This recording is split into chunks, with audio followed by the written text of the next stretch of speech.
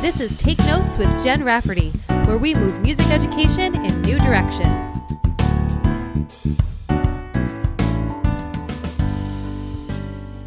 Hello, and welcome back to Take Notes. I'm Jen Rafferty, and today I wanted to talk about something that's been coming up pretty recently and quite frequently over the last couple of weeks, and that's this idea of traditional versus non-traditional music education. This is a big topic, and there is a lot to unpack. However, I've been talking with so many incredible music educators, and specifically the folks at the Givenote Foundation, Beth Slusher and Juliana Lee, who we'll be hearing from next week, actually, in their interview. But they asked me to write an article for their blog at Givenote, and it was a really interesting way for me to reflect on the work that I've done to mind the gap or even bridge the gap between non-traditional and traditional music education, and I wanted to share it with you. If you want to check out the full article, go ahead to givenote.org.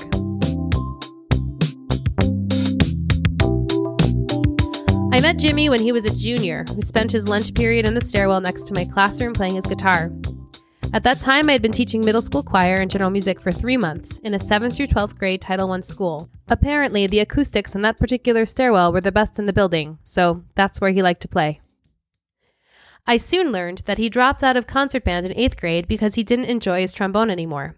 Jimmy's dad played the guitar, so he wanted to follow suit and decided to pursue his music education outside of the school day. So here I was, talking with a very talented student who was not in our traditional music program because there wasn't a place for him.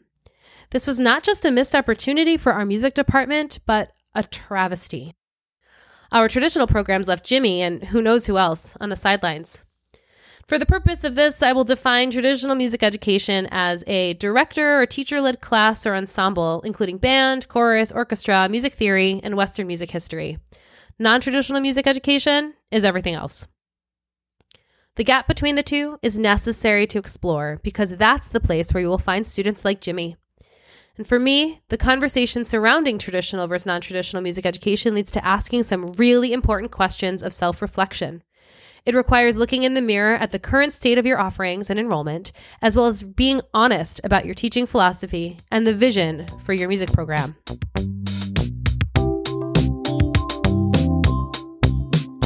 Important question number 1. Who gets to be in the music program? As a classically trained musician, I understand the traditional models well. That was my own school experience, and that's what I was taught in college. However, the reality of my music program was blatantly out of alignment with my philosophy about music education.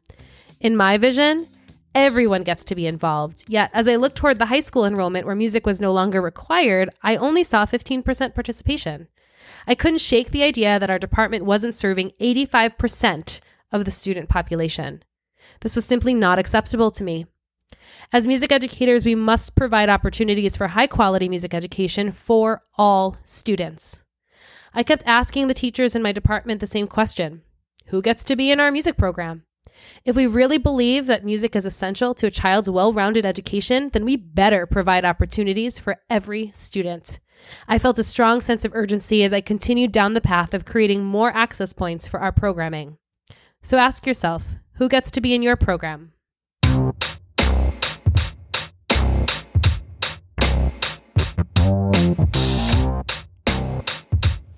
Important question number 2. In what ways are students already interested in music? Music is the soundtrack to our students' lives, and music teachers need to embrace it.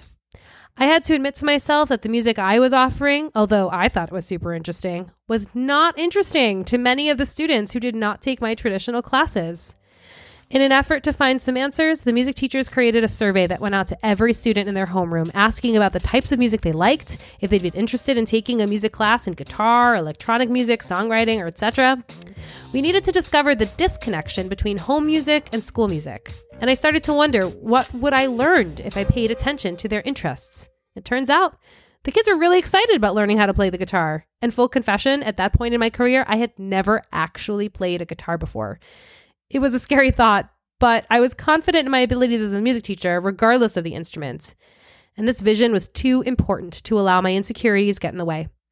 There were students out there who needed this program to exist for them to discover their musicianship, which for some would end up being life-changing.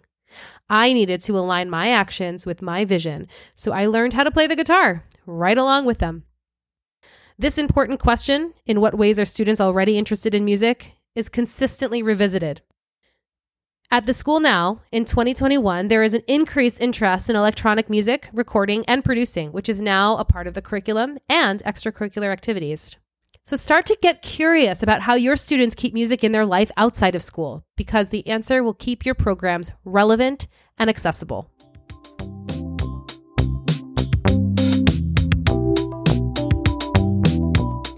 Important question number 3. How do I provide accessible opportunities that reach all students?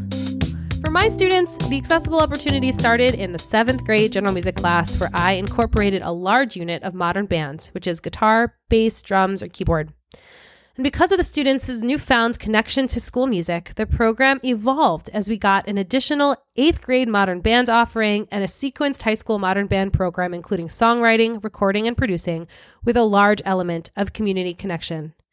Now, that took about 10 years for that evolution to happen. Of course, not everyone can create a modern band program or a digital music class. That also might not be what your students are interested in. But the truth is, non-traditional music education can happen in traditional settings. It is not only about the instrumentation or the genre. Non-traditional music education is also a method and a pedagogical technique of student-centered and student-led experiences. It is a way for the students to take charge of their own learning in an effort to make music accessible and relevant for them. This teacher-to-facilitator model is a wonderful tool to help inspire students to actively connect with their musicianship. It attracts students to music programs because they recognize and appreciate autonomy. So if you are in a program that currently cannot add courses or extracurricular opportunities, consider using non-traditional teaching techniques in your classes. So now what? Well, while we mind the gap, perhaps we can start to consider that the gap doesn't actually have to be there at all. Maybe music education can be just that. An open-ended, overarching discovery of sound where students can be active participants in creating their musical identity as a performer, producer, sound engineer, guitar player, violin player, soloist, singer, composer, consumer, etc. The challenge seems to lie in teacher identity and comfort. However, in answering these 3 important questions, perhaps the paradigm will shift and we can continue to look for ways to create music that is accessible for every student. Jimmy, by the way, ended up going on to become a professional musician, and you can find his work at jamesvanduzen.com. I will also be interviewing him on a future episode. If you enjoyed today's episode, I'd love for you to tune in next week, where I'm going to talk with Beth Slusher and Juliana Lee from the Give a Note Foundation. Please remember to subscribe to this podcast and share with a friend. Keep doing your amazing work that you do in the classroom every single day. Your students need you. Until next time, I'm Jen Rafferty. Have a wonderful day.